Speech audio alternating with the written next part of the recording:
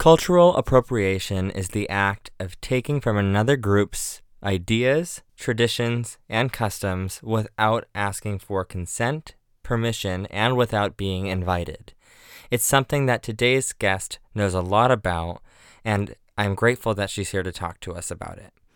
Stay aware and help yourself stay informed of this issue.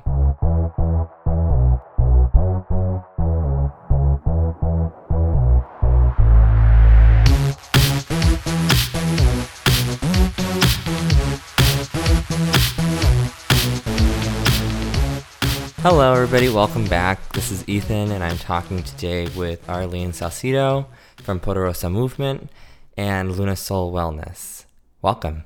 Hi, thank you for having me. I'm really excited to talk to you. We met at San Diego Pride's She-Fest event, which is an event dedicated to honoring women and people identifying with she, her, hers pronouns and just embodying the true spirit of feminine energy. And I could think of no greater way to embody that spirit than the work that Arlene does. So I'm really excited to be able to talk about that today. Thank you. I love that. Tell us a little bit about your background, why this speaks to you, what you do, and just all around why you're passionate about the work that you do. Yeah, my background is in basically spirituality with yoga, Ayurveda, plant medicine, indigenous rituals and practices. So I have my Luna Soul Wellness business kind of evolved around that umbrella. And then that kind of started me on the path to creating a nonprofit, which is called the Poderosa Movement. And so just having my own business and being in that space, being a woman of color, identifying as a Latina woman, I just started to see the big gaps in diversity and inclusion when it comes to the spiritual health and wellness community, as well as professions and spaces. So that's what kind of got me on the trajectory of the Poderosa Movement. I love that. So that's one of the same reasons that I started doing what I do. With working with LGBTQ plus owned businesses, it quickly evolved to working with anybody who has felt like they are other in society and people who just don't always get to be a part of mainstream things, or things that are traditionally part of their culture have been just taken away from them, whitewashed, rainbow washed, or whatever you want to call it. It's just been taken and misused. So one of the things that I admire a lot about how you shifted and pivoted to solve the problem in society, or continue to solve the problem in society that you see, is that you said, I'm passionate about this and I want to make sure that people are able to see where the gap needs to be filled, and that something that is not always traditionally from white women is something that you want to help people understand that they can still do that too. Yes, because a lot of the practices that even I studied, like, for example, yoga and Ayurveda. Now, I am not an Indian of Indian descent. However, I do understand how important it was to really understand the background, especially if I'm going to be having a profession out of this. So me taking the time to really understand the practices of yoga and where they stemmed from, and just really immersing myself in a culture that wasn't mine. However, I just understood that I do need to honor where these things, especially if I'm going to be making money off of them, and how that I shouldn't be practicing something that's not mine. And even understanding and diving deep into another culture made me realize, oh, I need to tap into my own roots as well. And so by tapping into my own roots, I started to realize, like, there's so much setbacks that we get coming from indigenous cultures, or, being BIPOC women, basically. So that also encouraged me to bring more light, or shed more light on just indigenous practices, and how women of color can start to reclaim the practices that basically white women are practicing and making money off. So it sounds like you touch upon cultural appropriation a lot in the work that you do, and I think that's incredibly important, because I find that a lot of people don't always understand that nobody doesn't want you to take part and understand and educate yourself about this activity, but people need to understand how to do it correctly and respectfully. And a lot of people often go by the rule of thumb that it's kind of like bite and invite only for these types of things. So what is your thought on the idea of like cultural appropriation when it comes to what you're doing? Yeah, I think we've, especially America, we're such a melting pot of different, cultures. And so it's not to say like you can't, immerse yourself in another culture that is not necessarily your ancestry lineage. But I do think that just honoring, if you are going to really get into something, practice it on a daily basis or monetize it, I think that it is appropriate for that person to understand the background and to understand the history and just to understand the spiritual concepts behind it or the technical concepts behind it. So it's just really going back and understanding. It's like being a nomad, right? You walk into a land and now you have to like really immerse yourself in it, which is what, 5,000 years ago, that's what humans would do. If they wandered off, they'd have to like figure out how to live in that land, and they would all of a sudden adapt to the culture and start to learn, the philosophy or whatever. So it's basically just taking it back to basics when it comes to cultural appropriation. And also just making sure that we're aware of these ancient practices that need to still have a voice, and maybe the voices have been taken away in the past because of colonization. And so maybe you're going to be the activated voice. And so I just think just having that mindset and that awareness is like just game step one, basically. And step two would just be like, okay, what I need to really become more aware of this so I'm not stepping on toes in a sense. So true. No, that all makes total sense. And I think that it's something that people need to be more aware of moving forward in general, is that you can't try to know everything about something that's just not from your lineage, your culture, your upbringing. I had an opportunity a couple of years ago to be a part of a Lakota Sundance. It's an indigenous native experience, and it's a ritual that happens during the summertime. And that's not something that I would have been able to be a part of or do or conduct unless I was directly friends with the people who invited me there.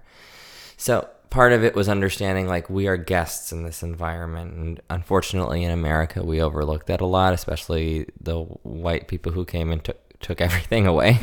Right. And I always had to say, like, it's not about completely trying to say every person is like that. But what it needs to be brought down to is it's a cultural understanding in America that not much that is here because we earned it. It was all taken. Right. There's a difference between earning and becoming a part of a culture versus seizing and murdering and just taking ownership. That's just a grander scale of like little things like that. Right. It's a generational thing that's just been passed down. And spiritually, it takes 7 generations to remove any type of generational, lineages that have been passed down. So, maybe we're starting barely to get into the awareness of like, maybe we need to break this colonization mindset thinking that we have from previous ancestors of things just being handed down to us or us just taking it away. And so I think we are coming to a point in our world, kind of ish. It's like we moved 2 steps forward and 5 steps back. But at least, this younger generation, I'm starting to realize we have this voice that's like, no, this is not right. And there's more voices that are coming to rally together. And so it is going to be a little micro revolution. But I just think that it's taking that time to really, it's not going to happen overnight. It's going to take generations for us, but it's also empowering because, my kids, for example, are going to grow up and they're going to be way more open and understanding and less privileged in that sense because they know that their mother and their father have modeled that to them to be mindful of different cultures and then for them to even understand what is a cultural appropriation. Right. Right? Like I didn't even know what that was growing up. Right. And part of it is exactly that. It's just learning new vocabulary and putting words to things that maybe didn't have labels before. Mm-hmm. I think that you made a great point about it's generational and it's going to continue getting better. I think it's definitely overwhelming when you see government figures and really strong political activists who root for exactly the opposite of what we want, who are anti-progressive. I think that the voices of the people who are for change and for this progression and for things that aren't even radical, they just are human existence and things like that. I think that there are far more of those individuals and far less of the people in power. It's just where the people are and what they can do. So I always keep that in mind. Social justice aside, why is the work that you do spiritually and with energy, how has that helped you? Why is it important to you? And how long has it been something that's been a part of your life? So I think that I've come from a background of, and everybody throws the word trauma out, but I mean, it's fair. Yes. So there's been lots of traumatic events that have happened in my life from childhood, until like, even the aftermath sometimes still kind of could haunt people. So basically, I've had these deep setbacks in my life. And so I've at one point just got really wakened up in a sense to be like, wow, I need to take care of my health. So really it just started from being scared from a medical condition that I was diagnosed with at 22. And I had also lost a child around that time. So it was just like life was just smacking me in the face. And I had to figure out how to get back up. And I didn't have the tools. I wasn't modeled the tools. And so, but I always was naturally very emotional, like sensitive wise. And I was always reading about like religion. I knew that I wasn't into it in a sense, but I loved the stories and all that stuff. So there kind of was a natural religious, or not religious, I would say spiritual, background behind me naturally. And then once I got all these diagnoses and, things happened, I just realized, okay, I need to take care of my health. Life's too short, especially after losing a child. That was like a rude awakening. So I basically just really got into health as far as food. And that was weird, but because I was just so focused on having a healthy diet. And then from that point, I just started realizing I need to take care of my mind. So then I would get into reading these self-help books and these psychology books. And then from there, going into that, then I started kind of getting awake to like spirit and spirituality and what is this? So I literally took a yoga teacher training, didn't even practice yoga at the time, but for whatever reason, it was really called to me. So once I took that training, that kind of really opened the Pandora's box for me. And it felt like I was stepping into this other side of the world that gave me permission to connect the dots with spirituality and how it's so deep, and it is a mind, body, soul type of connection. So I think I was already aware of the body part, but I was just trying to find that connection, like how do you mix it all together? And so doing different practices, rituals, tapping into spirit side, taking care of my body, eating healthy, and taking care of my energy was one of the things that really helped me heal and be on the path to healing. I'm not going to say I'm not ever healed, because I really am not. There's just, when you lose a child or when you deal with, certain sicknesses that keep coming up, you're kind of like dragged back down into the mud. So you have to use those tools to get back out. And the tools that I use are spiritual tools. So I think because I'm was my own guinea pig, that kind of made me feel like it made me feel more confident about bringing these out into the world and just sharing with women how this is what I've used. And this is coming from a person who's walked a lot of life. And so just with these tools, you can really change your life pretty much. That's amazing. So I always say like grief is not something that goes away. It's just something that gets a little smaller or changes size over time. Some days it's bigger, some days it's smaller, and some days it's just set aside. It's fascinating that a lot of people, especially who have, there's an automatic trauma when you know that in society you're not the person who's going to be at the forefront of everything, or you're not going to be the priority when it comes to making major decisions in the world. And it's an innate trauma that just kind of sits with you. It's overwhelming that every time we go to vote, we're not just voting for, the town budget. We're voting for whether or not people are going to be able to do stuff that might hurt us or put us in jail or send you home, in air quotations. Like, and then going to what does that mean? Mm-hmm. So my background, again, I used to do a lot of spiritual work myself, and mostly a lot of it was very personal, and it was that same traumatic. I was born with a health condition, and a lot of it was rebuilding and going through a lot of the shadow work that people might use that term for, going through why, the why am I in a position that I have this condition while I'm in this body for this lifetime, and how am I going to continue to work and get better and heal. And it's not something that you just eventually say, oh, it's done. It's lifelong. And part of it, I guess part of me thinks that's kind of the point, right? It's like, it's lifelong. It's supposed to be lifelong. That's right. Like if it was all solved tomorrow, then couldn't we just be done? Like, right. And if you think it's lifelong, then you're lying. I mean, not lifelong, then you're lying to yourself, because it's just always there. Self-care is a full-time job. It's a full-time job for sure. So let's talk about the problem that you saw when starting your nonprofit. What was your ultimate goal, aside from the spiritual work and the accessibility for BIPOC women and just communities that wouldn't always have access to this or would have this taken away quite often? What was the ultimate goal in creating the nonprofit for you? The ultimate goal, I think, was to bring these different practices to everyone, to all. And so I think that it was important enough for me to see where it needed to, where can we fill the gap? And so just by filling that gap, then we can start to make it to be universal in a sense. You go to other countries and it's like universal healthcare, and like they don't have to go get a recommendation to go see an acupuncturist, where we are like begging doctors, please, can we go do this alternative, health modality or whatever?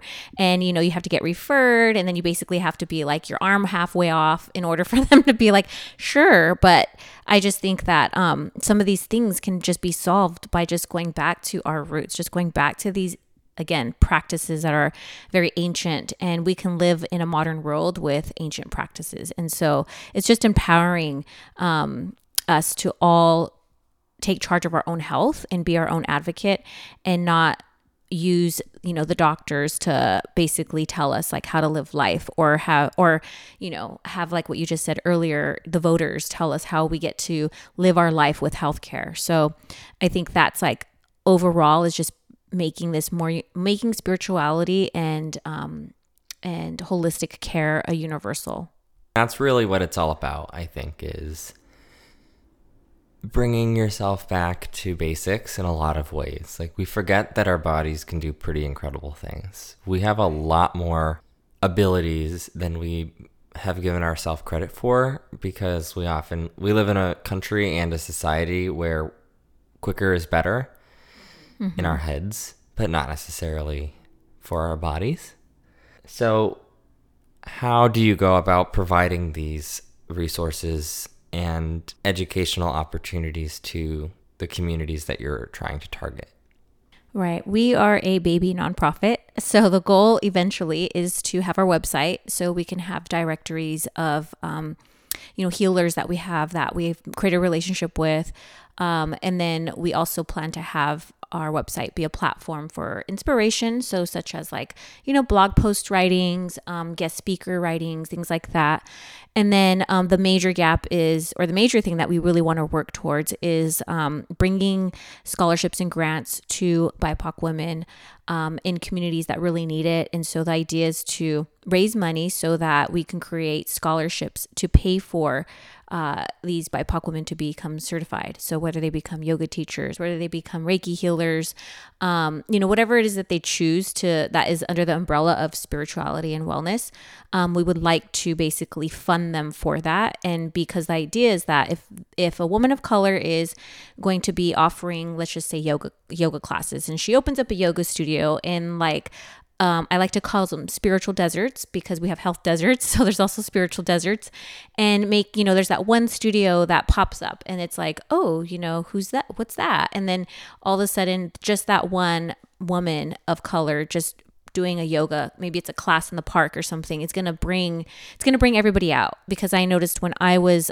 teaching yoga, I would notice my classes were more diverse. So that was one of the things that I recognized that subconsciously, people of color tend to do, is like, we don't even know that we're like, I don't know if I want to go to that person's class because they're Caucasian. We're not thinking like anything like that, but our mind, for whatever reason, it's not comfortable. So So I just think that if we just kind of remove that, I think that that will help bringing, these holistic practices to diverse communities.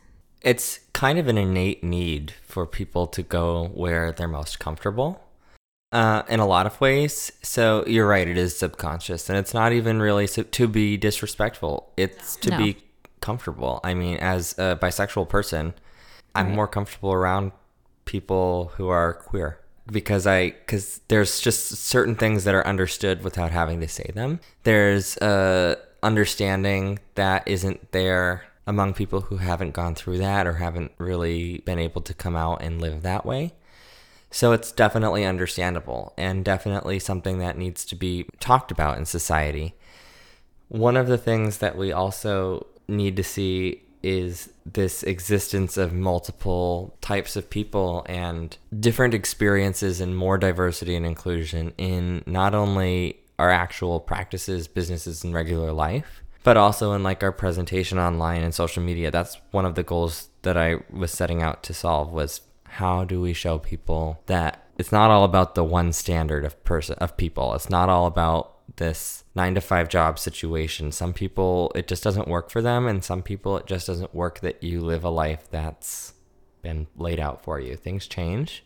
Right. And that doesn't mean that it can be bad. It doesn't mean that it can be even better. It just means that you have to learn to roll with it. And that doesn't mean that that's an exclusively LGBTQ plus or BIPOC individual's experience. It just means that there are certain things that you have to be more concerned about when you know that you're going to get looked at a little bit differently in society. And when you're trying to do something as big as start a business, I mean, even still, it's not always as easy, and it still comes with challenges, but we're in a place where, exactly like we said earlier, generationally it's changing, and that kind of paradigm shift is happening where we're saying like it's kind of obnoxious that we have members of our political offices who are still rooting against the majority of the country. Right. Yes, that's pretty unfortunate. So obviously diversity and inclusion is significantly important. There's no question about it, and that's kind of the whole point of what we're talking about today. Mm-hmm. But what does that look like for you in terms of your work and how you're making an impact in the world? And I guess ideally, what would you say a more diverse and inclusive environment with spiritual wellness in these spiritual deserts, what would that look like? Well, I think what it would look like is, another Arlene walking in maybe 10 years from now and wanting to start a business, wanting to, tap into these spiritual holistic modalities, and not walking into a room and feeling like you're the odd man or the odd person out. And then also just, having diverse, even like with the LGBTQ community, like I don't see any, like, for example, yoga teacher. It's like very rare that I would, just as rare as it would be me seeing an African-American woman teaching a yoga class. And I'm just picking on yoga, but there's like other modalities that I can like, I can think of. So it would just have a more diverse, outlook on that, and just an experience, because there's things that I'm going to bring to the table. Like, for example, if you ever go into a yoga class and you pay attention to the music, like my music that I would bring to the table would be totally different than a person who is Asian, or a person who's African American, or a person who's of Indian descent. Like that just alone would change the whole experience.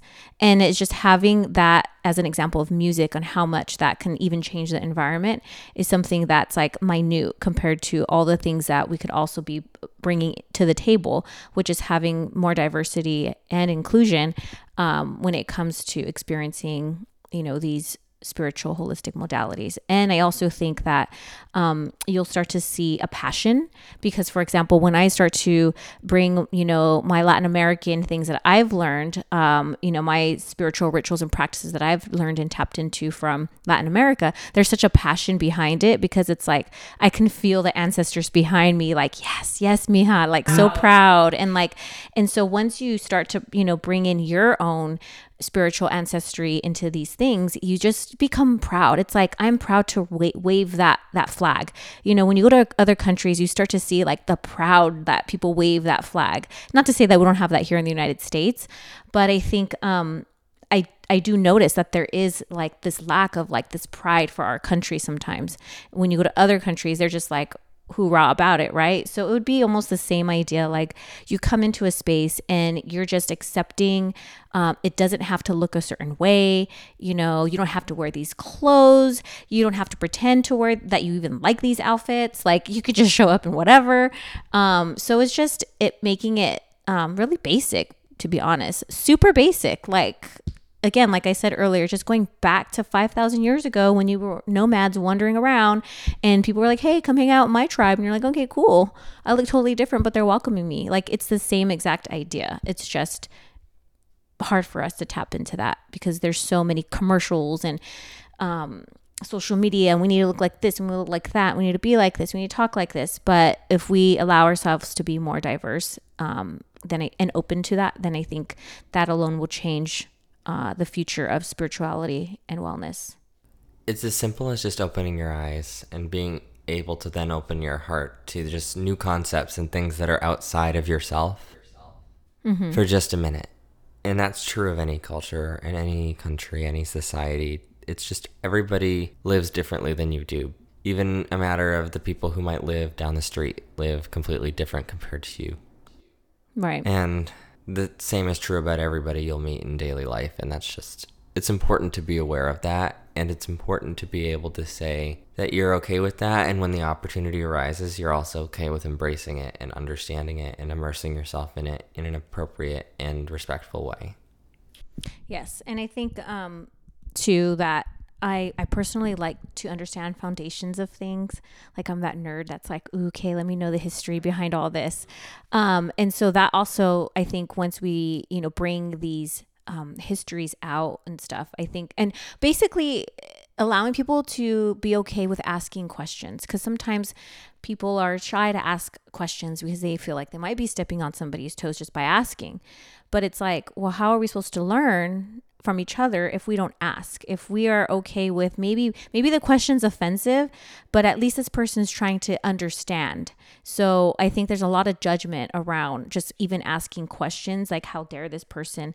It's like, yeah, but maybe, again, unfortunately, that person's naive enough, right? So maybe I could just suck it up a little bit and kind of teach them and show them and maybe even talk to them about it. It's just communication too is another thing that I see is lacking. I touched upon this in the previous episode that I did, and I talked about the idea of, I always say you can ask me once respectfully, but then it's on you to continue to practice that understanding. Like if I tell you somebody's pronouns and then when you get angry at them or there's an argument or something that happens and you decide not to use the correct pronouns because they don't deserve to be validated that way, it's things like that. We've already told you once, you do not need to be informed again. Now it's on you to be a respectful and mindful human being of the fellow human beings that exist around you. And I always say, you can ask, but just be respectful.